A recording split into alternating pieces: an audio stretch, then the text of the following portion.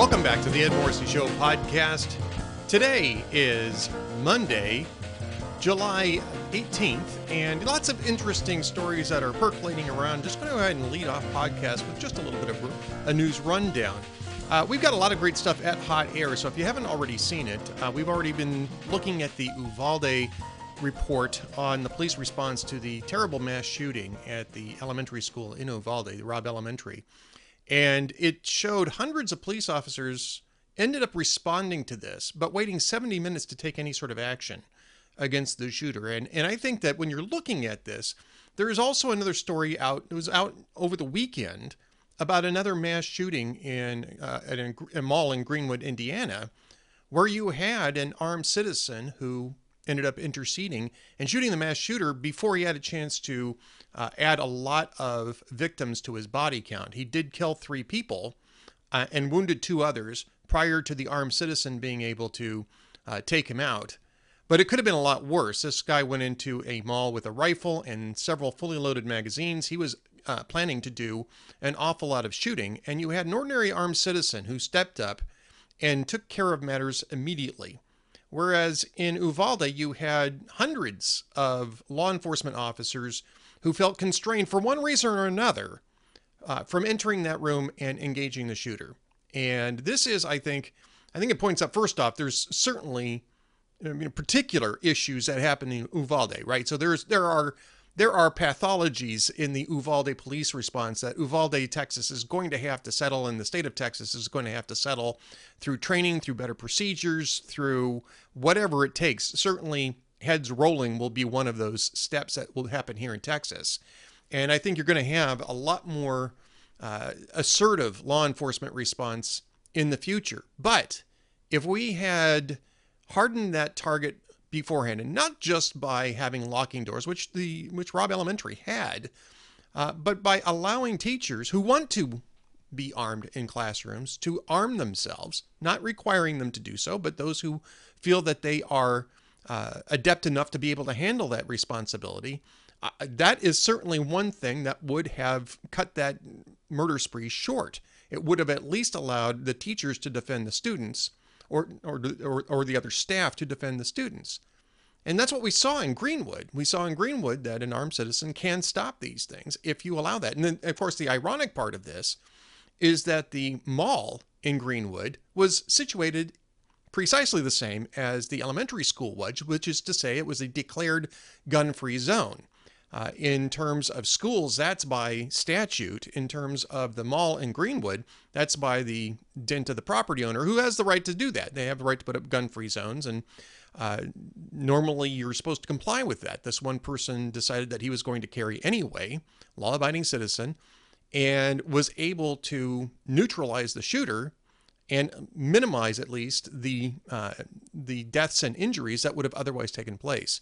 And I think it's key that we look at this to say, what is it that actually disincentivizes the targeting of schools and malls and other public areas from mass shootings? And one of those things is most definitely the fact that armed people could show up and oppose you almost immediately rather than waiting for the police response. So I think we have to have a discussion about gun-free zones, first off, because clearly putting up a sign that says gun-free zones doesn't dissuade mass shooters from showing up and shooting everybody inside. It does dissuade otherwise law-abiding citizens from providing the type of response that can stop those types of incidents from escalating. Next up, of course, we have the issue of Joe Biden's fist bump and the conflicting narratives from Biden and the Saudis as to whether or not he brought up Jamal Khashoggi's assassination with Mohammed bin Salman. And this is all very interesting in itself, because Joe Biden, as I wrote earlier today, is a serial fabulist who routinely tells lies about his confronting dictators. And the New York Times' Peter Baker actually has a pretty lengthy dissertation on that. Not lengthy enough, because there's plenty more about Joe Biden's fabulism that got left out of this report. But clearly the lesson that we learn is never trust Joe Biden when it comes to a narrative that paints him in a good light, it's usually false and is almost definitely false. However, in this case, and I'd refer you again to my post, that is actually more of a distraction. Biden said, the Saudis said, conflict is more of a distraction. What is the real issue here is why he was in Saudi Arabia in the first place. And there are two key policy areas in which Biden has shown nothing but incompetence and incoherence. One is energy, and we've covered that plenty, but the other is strategic policies in that region. While he was campaigning against Donald Trump, Biden cited the Saudis as an indictment of Donald Trump's realpolitik approach to strategic diplomacy, which is certainly an area that you can criticize if you're not going to adopt it yourself, which is precisely what happened in this instance. And the reason why Biden did that was because he wanted to pander to the media outrage that had rightly erupted over the assassination of Jamal Khashoggi. And he did, and he benefited from that. And the media painted Donald Trump as a assassin, appeaser, while Joe Biden was going to provide moral clarity to America's diplomatic position. It didn't take 18 months for Joe Biden to return to realpolitik, but not before he was trying to engage Iran, which is much worse in terms of financing terrorism, sponsoring terrorism, committing terrorism than the Saudis ever have been. And he wanted to engage them and reorient American policy towards Iran as a way of hopefully ending the conflict with Iran and setting the stage for an American withdrawal of influence in the region. This is something that we discussed in an earlier podcast with a guest about how this was also part of Barack Obama's plan to make the American influence smaller around the world rather than strengthen it.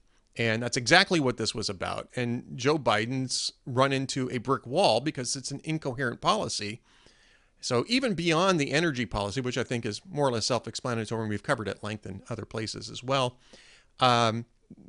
this is what the true issue is with that Saudi meeting. Not so much whether about the fist bump or Khashoggi, but about the fact that Joe Biden's adopting the realpolitik that he excoriated Donald Trump for embracing, while Donald Trump was actually getting results from that in the Abraham Accords. Other things that we're tracking today, and hopefully you'll read it at hotair.com if you haven't already.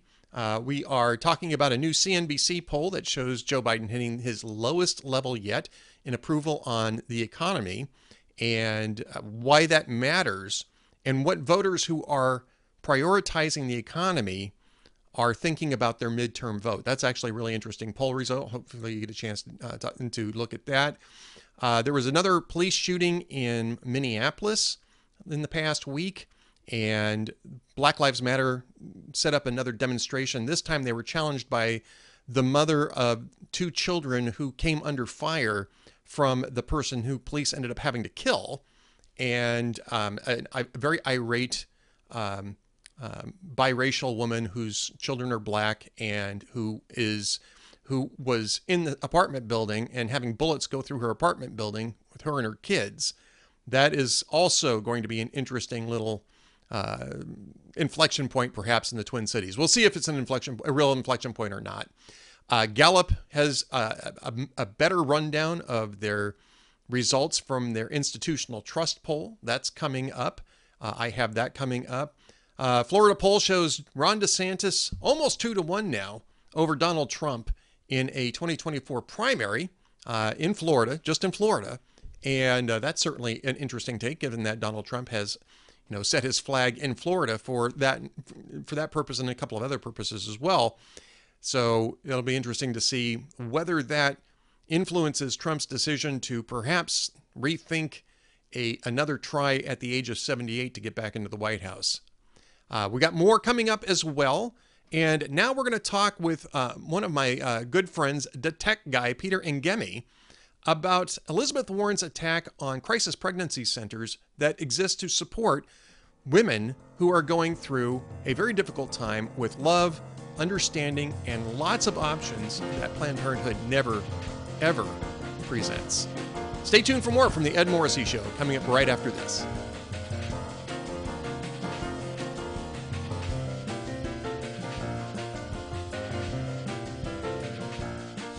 Welcome back to the Ed Morrissey Show podcast, and joining me today is a very old friend of mine. He's not very old. We just go way back to the very murky beginnings of the blogosphere. Peter Ingemi, DaTech Guy from DaTechBuyBlog.blog, and there's a story behind that as well. Great Catholic blogger, great blogger in general. Just one of the nicest guys that you'll ever meet when you're hanging around the conferences, and Peter, is such a great opportunity here to talk with you again, and we have Elizabeth Warren to thank for that. Yes, I mean, I'll say this for Elizabeth Warren. She's done me two good turns over the last 6 months. I had a tax issue, and I emailed her office because she is my senator, right. And her office did get back to me and provided some. I'll give her this plug at the beginning. Her office got back to me and provided some constituent service, which is, her job, but it's right.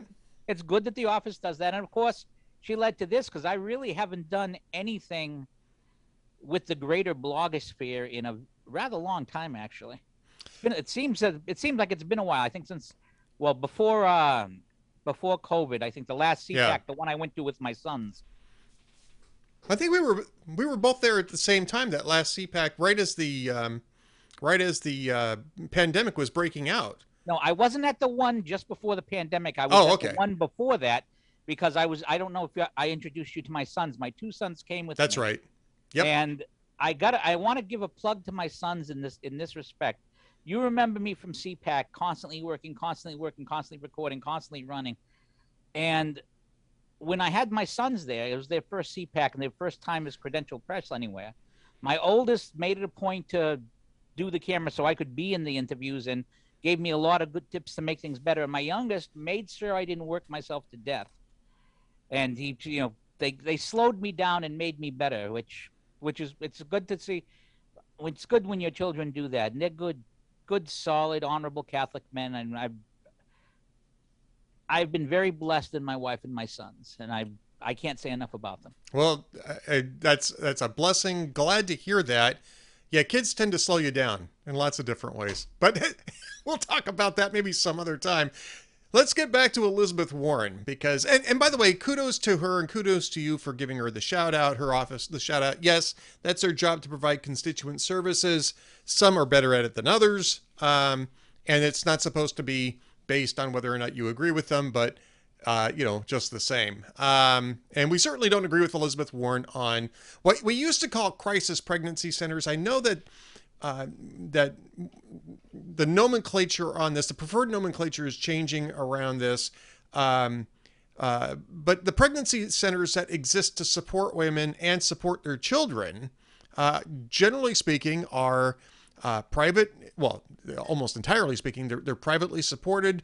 They are wonderful places that are operated by wonderful people who are looking to provide the entire range of options for women who face, clearly a crisis in their lives. And yet Elizabeth Warren has gone out of her way to paint this as some sort of nefarious bait and switch scheme in which women who are looking for abortions are being hoodwinked and defrauded, and that the government has to intervene to stop these centers that exist to tell women that they've got other options. I've been really I've been sort of bemused by this, Peter. It's a long-standing charge, but it's really gained a lot of traction, especially with Elizabeth Warren. And you have a great post up about this. And you know people who operate these. I know a couple of people who work in this field too, but you know them probably, these people better than I probably know them. And I really wanted to get your perspective on Warren's criticism, what the reality of these pregnancy centers actually is. Well, Warren's criticism in one respect is valid in the sense that the pregnancy centers online are looking for women who have not considered options other than abortion. Right. Because how do I say, the best way to put this is, to the Elizabeth Warrens of the world, to the left of the world, the problem is the child. But to the pregnant woman, the problem isn't the child. The problem is, how do I support my child? How can I pay my rent with my child? How can I take care of my family with this child or another child? How can I finish my college with the child? And what these pregnancy centers that I've discovered over the years, especially through my work with WQPH, shameless plug, I host a show every Saturday on WQPH. It's recorded, called Your Prayer Intentions. It's Saturday at noon at 89.3 FM, Shirley, Fitchburg. And if your listeners ever have prayer intentions, they can post them on our prayer wall at WQPHradio.org, and I'll be happy to include them in the show. And we pray for people constantly. And I would go to conferences and go to events, and you'd find out about these organizations. For example, Belmont Abbey College, in, I believe it's North Carolina. I was there for a radio conference, and I was interviewing the president, and that's part of the post that I have up, that interview. And he talked about Mira Vita and the program whereby there were so many they found that so many college-age women, when they got pregnant, they were looking at abortion because they did not want to stop their schooling. They offered 10 credit hours for free. They'll put you up, they'll give you a place to stay, free place to stay, free credit hours, subject to, of course, availability, because people will jump at it. They help care for you before the baby's born. They help care for the baby after they're born. And they've been doing this for a decade. And I hadn't heard of, I mean, I'm a church-going Catholic. I mean, I'm a daily mass guy. Right. And I hadn't heard about that. And then there's problem pregnancy in Worcester, when they're saying, well, what am I going to do? I got to get the rent. We'll find the rent. We got to get a dishwasher. We'll find a dishwasher. Places like Visitation House, which has an annual dinner in Worcester, again, all privately funded, that literally will let a woman stay at their house, teach them parenting skills and so forth. And all these things are going on and have been going on because to the people in these centers, it's all about solving the problem. The child is not the problem. The thing that prevents you from keeping the child is the problem. Right. So their focus, it's totally different. They see humanity as these children as the children of God. And Elizabeth Warren and the left see them as a problem that needs to be eliminated. Well, I mean, again, I mean, all they're doing is providing options, right? I mean, this is the type of thing, if you're supposedly, I don't like to necessarily flip people's language back on themselves, because I think it's too easy of a rhetorical trick. But I mean, literally in this case, this movement calls itself pro-choice. Elizabeth Warren's side calls it pro-choice. And yet what they're trying to do is they're trying to eliminate all the choices, so that the only choice that these women have to deal with the situation that they're in is aborting a child. And I mean, it's just ludicrous. They're not kidnapping women. They're not forcing them into chains for this 6 or 7 months and that sort of thing. They're just simply presenting them with a different range of options. And sometimes that range of options comes with financial support. Sometimes it comes with emotional support. Sometimes it comes with family support. But they connect people up.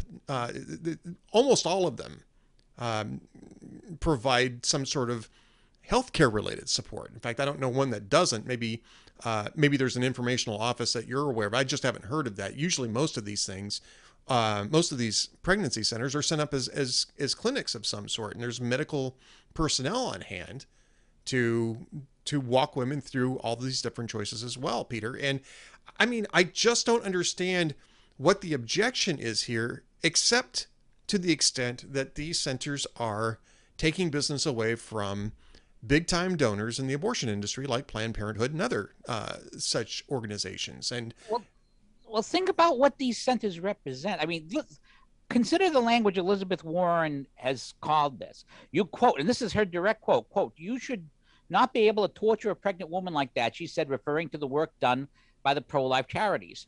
And if you see these people, torture is that she would use that phraseology is so amazing when you consider all that's being done and all that's constantly being done. I was at a one-day retreat at Still River in Massachusetts, and we had a deacon speak about one of these centers that he's involved in. It's a multi-denominational center. Of course, being Catholic, I get a lot of information about Catholic stuff, but this one that I hadn't actually heard of called First Concern, and they're just, again, they'll come up with the rent, they'll come up with the medical, they'll come up with, because they will come up with, what do you need, what can allow you to have this child. But that's the real thing, because the left has painted itself as the great defender of women, when they can figure out how to define one, of course, and which is another real thing. But think about what these pregnancy centers do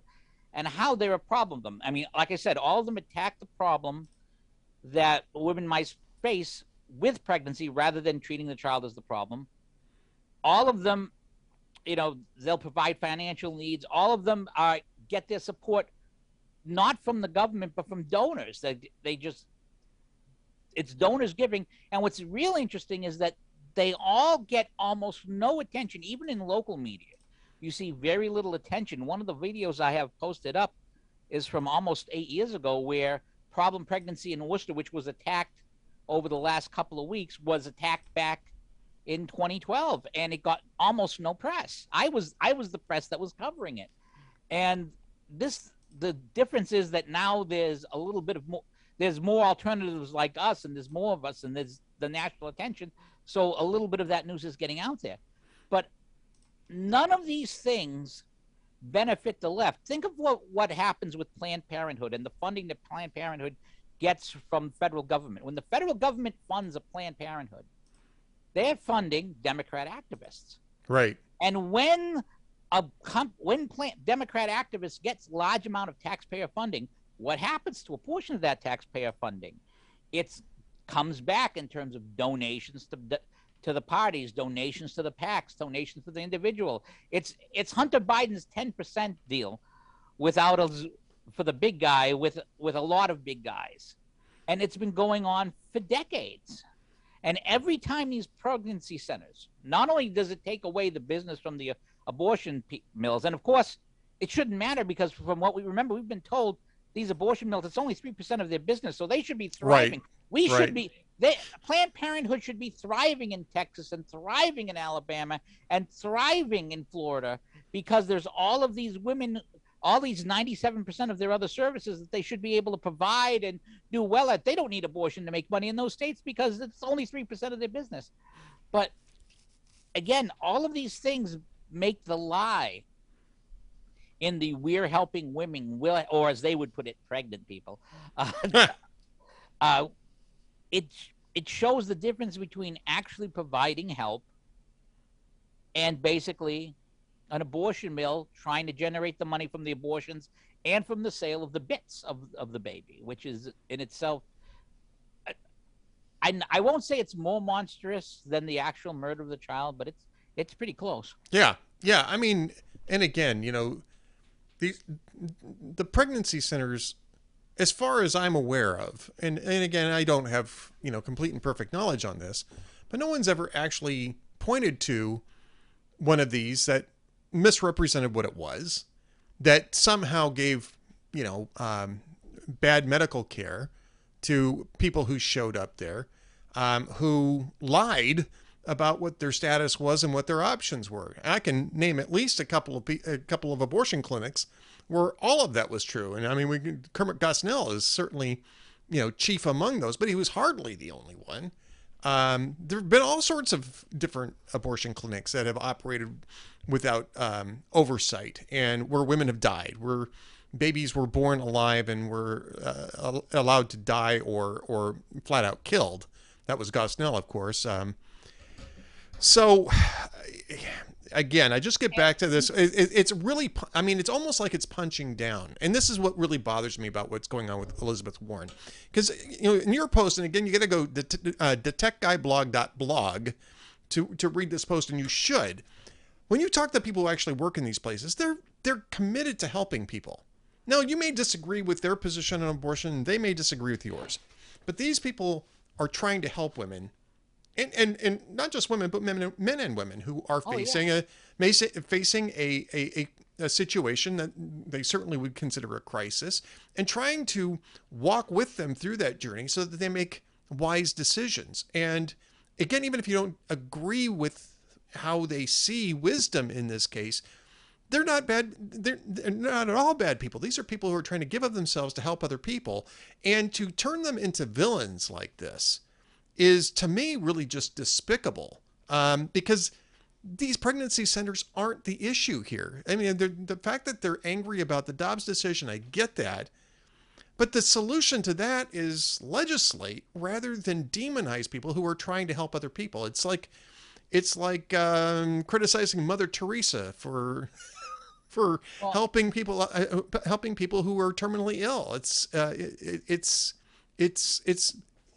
I don't know. I just can't even explain it. It's inexplicable. I think it's very explicable, and the reason why it's inexplicable to you, Ed, is because you're a decent and nice guy. This is well, on my good days, maybe, Peter. This is where my Sicilian heritage comes in very useful. Where if you work under the assumption that the criticism here is about helping women and protecting women and trying to do what's best for women, then yes, this makes no sense. But I don't work under that assumption. Think of the electoral situation for the Democrats right now. You have a horrible economy. You have a president who at worst his legitimacy is questioned, and at best his competence is questioned. Right. You have a failing foreign policy. You have things we have not seen in our lifetime, shortages of basic items, from baby formula to tampons for women. You have people who are afraid to say that a woman is a female human. Yeah. You have all of these things going on, and they're bleeding voters. So who do they have to make sure is fired up, who will turn up? Their base, the most fanatical people. And for the most fanatical people, when you attack the pregnancy centers, when you attack those that make them villains, what you are doing is saying to your base, you need to show up. You need to give us money. Well, you need to give us money is the big one. You need to show up. You need to go. It's a way to keep their base energized and focused. And yes, it's not too late. You don't have to stop fighting. Yes, we can do this. It's all right now. This is all about trying to keep their base going. And it reminds me actually of a story from, since Biden is compared to Carter a lot, in the election of 1980, one of the networks had Tip O'Neill on the air during the Reagan landslide. And O'Neill, being a very loyal Democrat, said a Democrat tide was sweeping the country, even though Carter had already started to concede. Right. And he was later thanked by West Coast Democrats, where the polls had not closed, saying, thank you for doing that, because you saved us some seats because you kept our people going.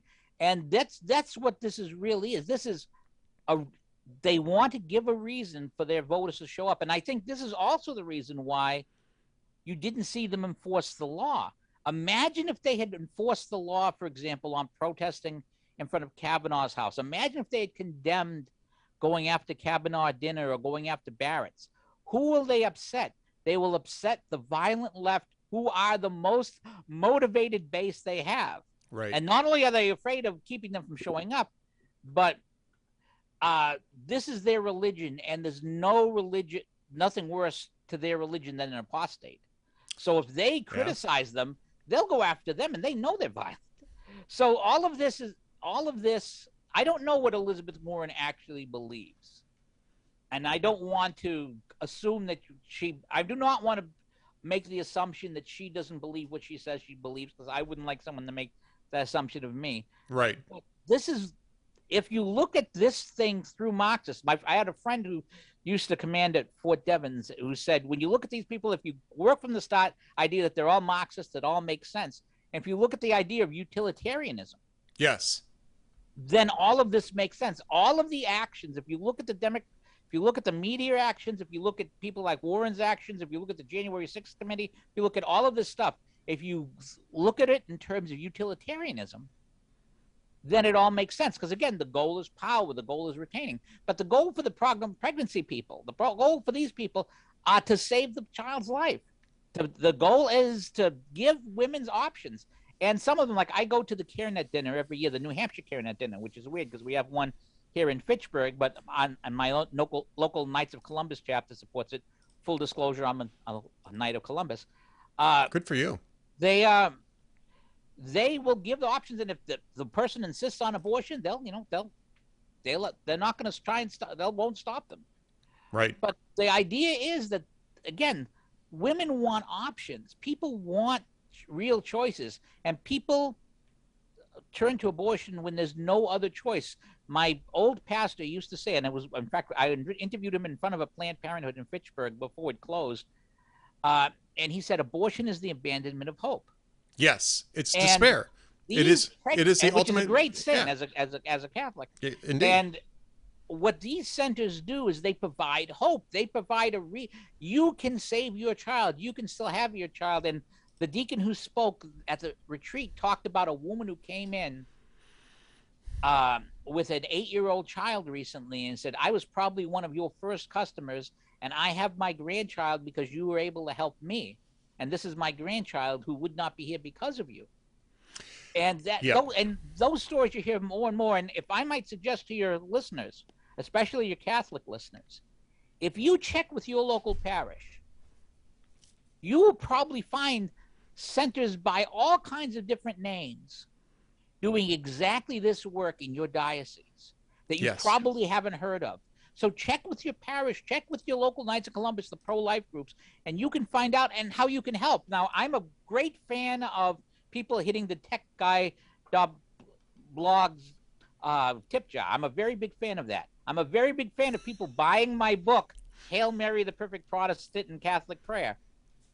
But if you have the choice between giving me your money or these centers your money, these centers are worth those times and your money. Though you give me money, I'll pay for my hosting. I'll take my wife out to dinner. You give those people money, you could save a life. And you could make a future, and not just one future, generations of a future. Think of what it is to save generations.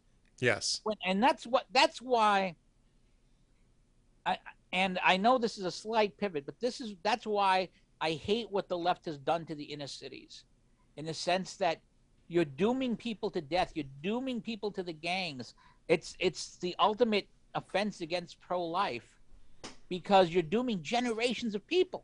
Right. And that's what abortion does. It kills generations. And it's also why they're having trouble with elections now, because if you start killing your base in 1972, in a few generations, your base isn't going to be alive. And think of Stacey McCain with 6 children and grandchildren now that he has to watch on occasion, which is I'm scared. I'm scared at that prospect. Pop of Grandpa McCain babysitting and teaching, to see if they'll be able to out crazy him sometime in the future, as Glenn Reynolds puts it, because no one can out crazy Robert Stacey McCain, although the left is doing a great job of trying to. Absolutely. They're all going to be voting. Amanda Marcotte has 2 votes. She talks about, no, I don't want babies because they're smelly and so forth. Stacey McCain, Marcotte has her and her husband, their votes, and I hope they're very happy together. Stacey McCain has 6 children. That's 8 votes plus the grandchildren, who in 20 years, some of them will be voting. Some might go the other way, but there's still this is what's been happening to the left. Yeah. And plus, now you're importing a lot of people from South America, many of whom are Catholic, many of whom are Christians, many of whom are rosary prayers, many of whom are going to be supportive of these things in the faith. And right. So now it's desperation. That's why you see desperation time. Well, and look, I mean, Peter, we're going to wrap this up in a couple of minutes, but I'm it's the reason why I bring a Sicilian on to talk about these things, because my ancestors are from Calabria, and we're well known as saps. So but the Sicilians are really clever. I'm just kidding. So we're Paisan. I had one grandmother who was from Calabria. He was born in 1876. I believe I was born. Yeah, I believe my great grandparents were from Calabria. I'm actually not sure about that, but I believe everyone else was. My grandmother came from the toe of the boot, and the other three all came from the other, just across the strait. The stone it was kicking, which is Sicily. Right. Yeah, yeah, on my mother's side, right? I'm Italian on my mother's side, but yeah, it is the issue of utilitarianism, right? It's even beyond Marxism. It's utilitarianism versus the sacramental nature of life. Those are the 2 opposing viewpoints. And I put it that way. That's a Catholic way of putting it, but I mean the transcendent view of human life, if you prefer a more generic term. The fact that there is a created a created human life, rather than just simply the sum total of the animal parts of a human life and its value. And we see this all over the place. And we see this in not to get too far afield in this direction either, Peter, but just really briefly, and you can respond to this. You see this in the entire identity politics, which is sort of degenerated into, the wokery, where everything is, where race and ethnicity and sex/gender is the alpha and omega of all questions, right? There's no agency involved. It's really all about materialism. Not recognizing that people have free will, people have intellects, people can make choices, people have a very, wide and wide breadth and depth of free will and how they can go about things. I see this as sort of the sine qua non of the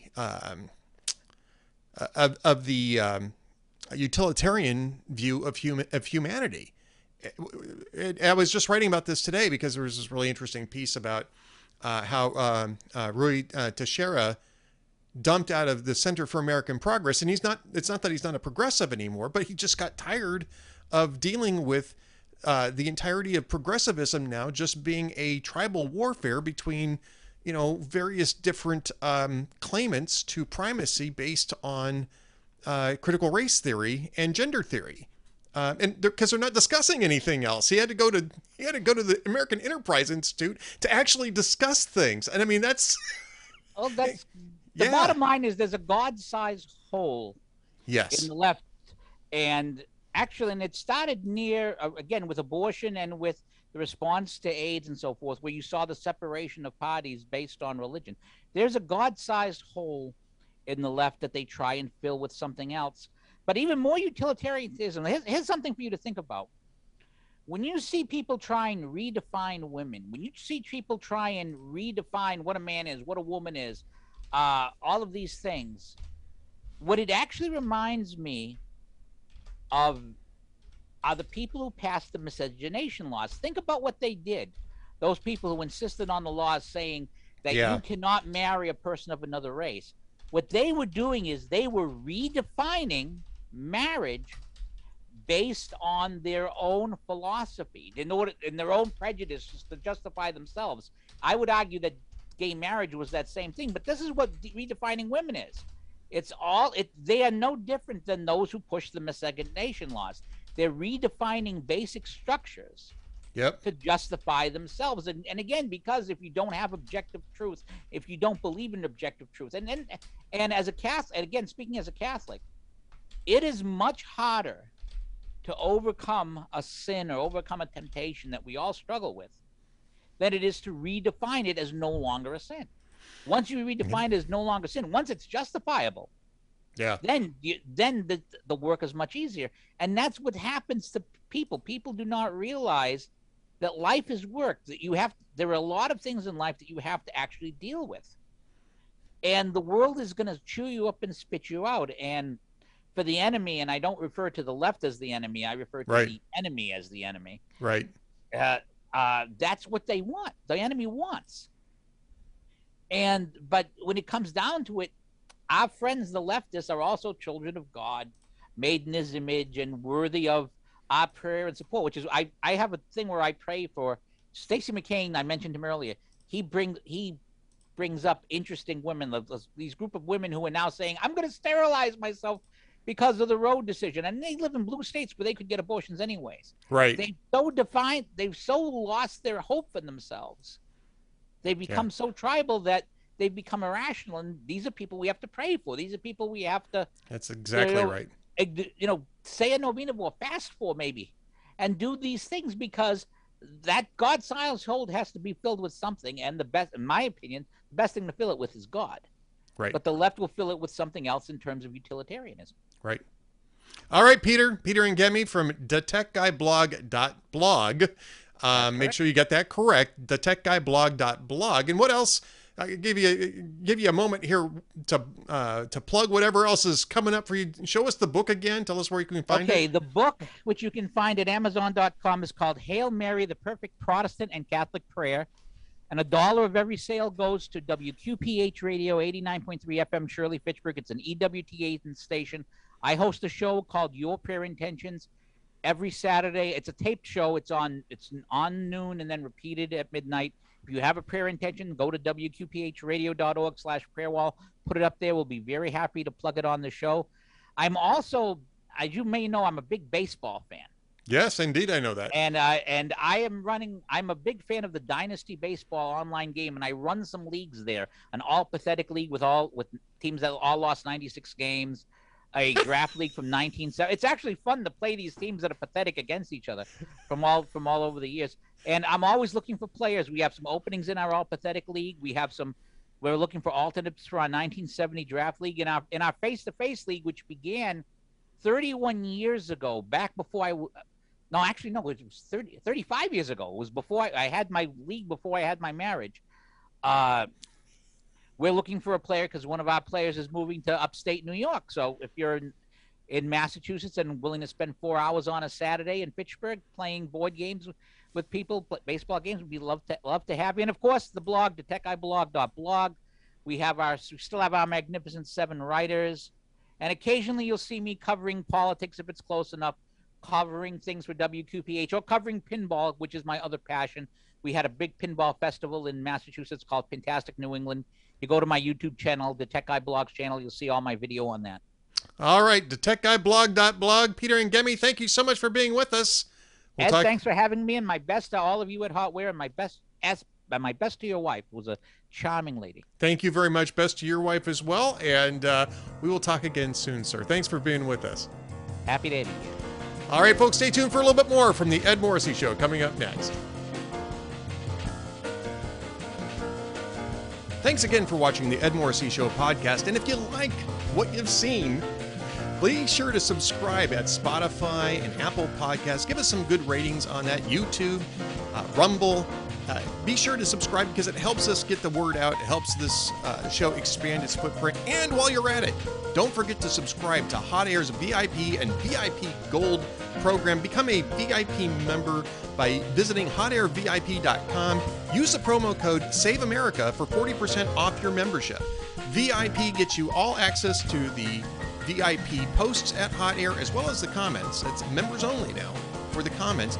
If you do VIP Gold, that becomes true for all of the Town Hall media sites, such as PJ Media, such as townhall.com itself, Bearing Arms, where I meet with Cam Edwards every Wednesday for the VIP Gold Chat, which becomes accessible as well, and of course, twitchy.com.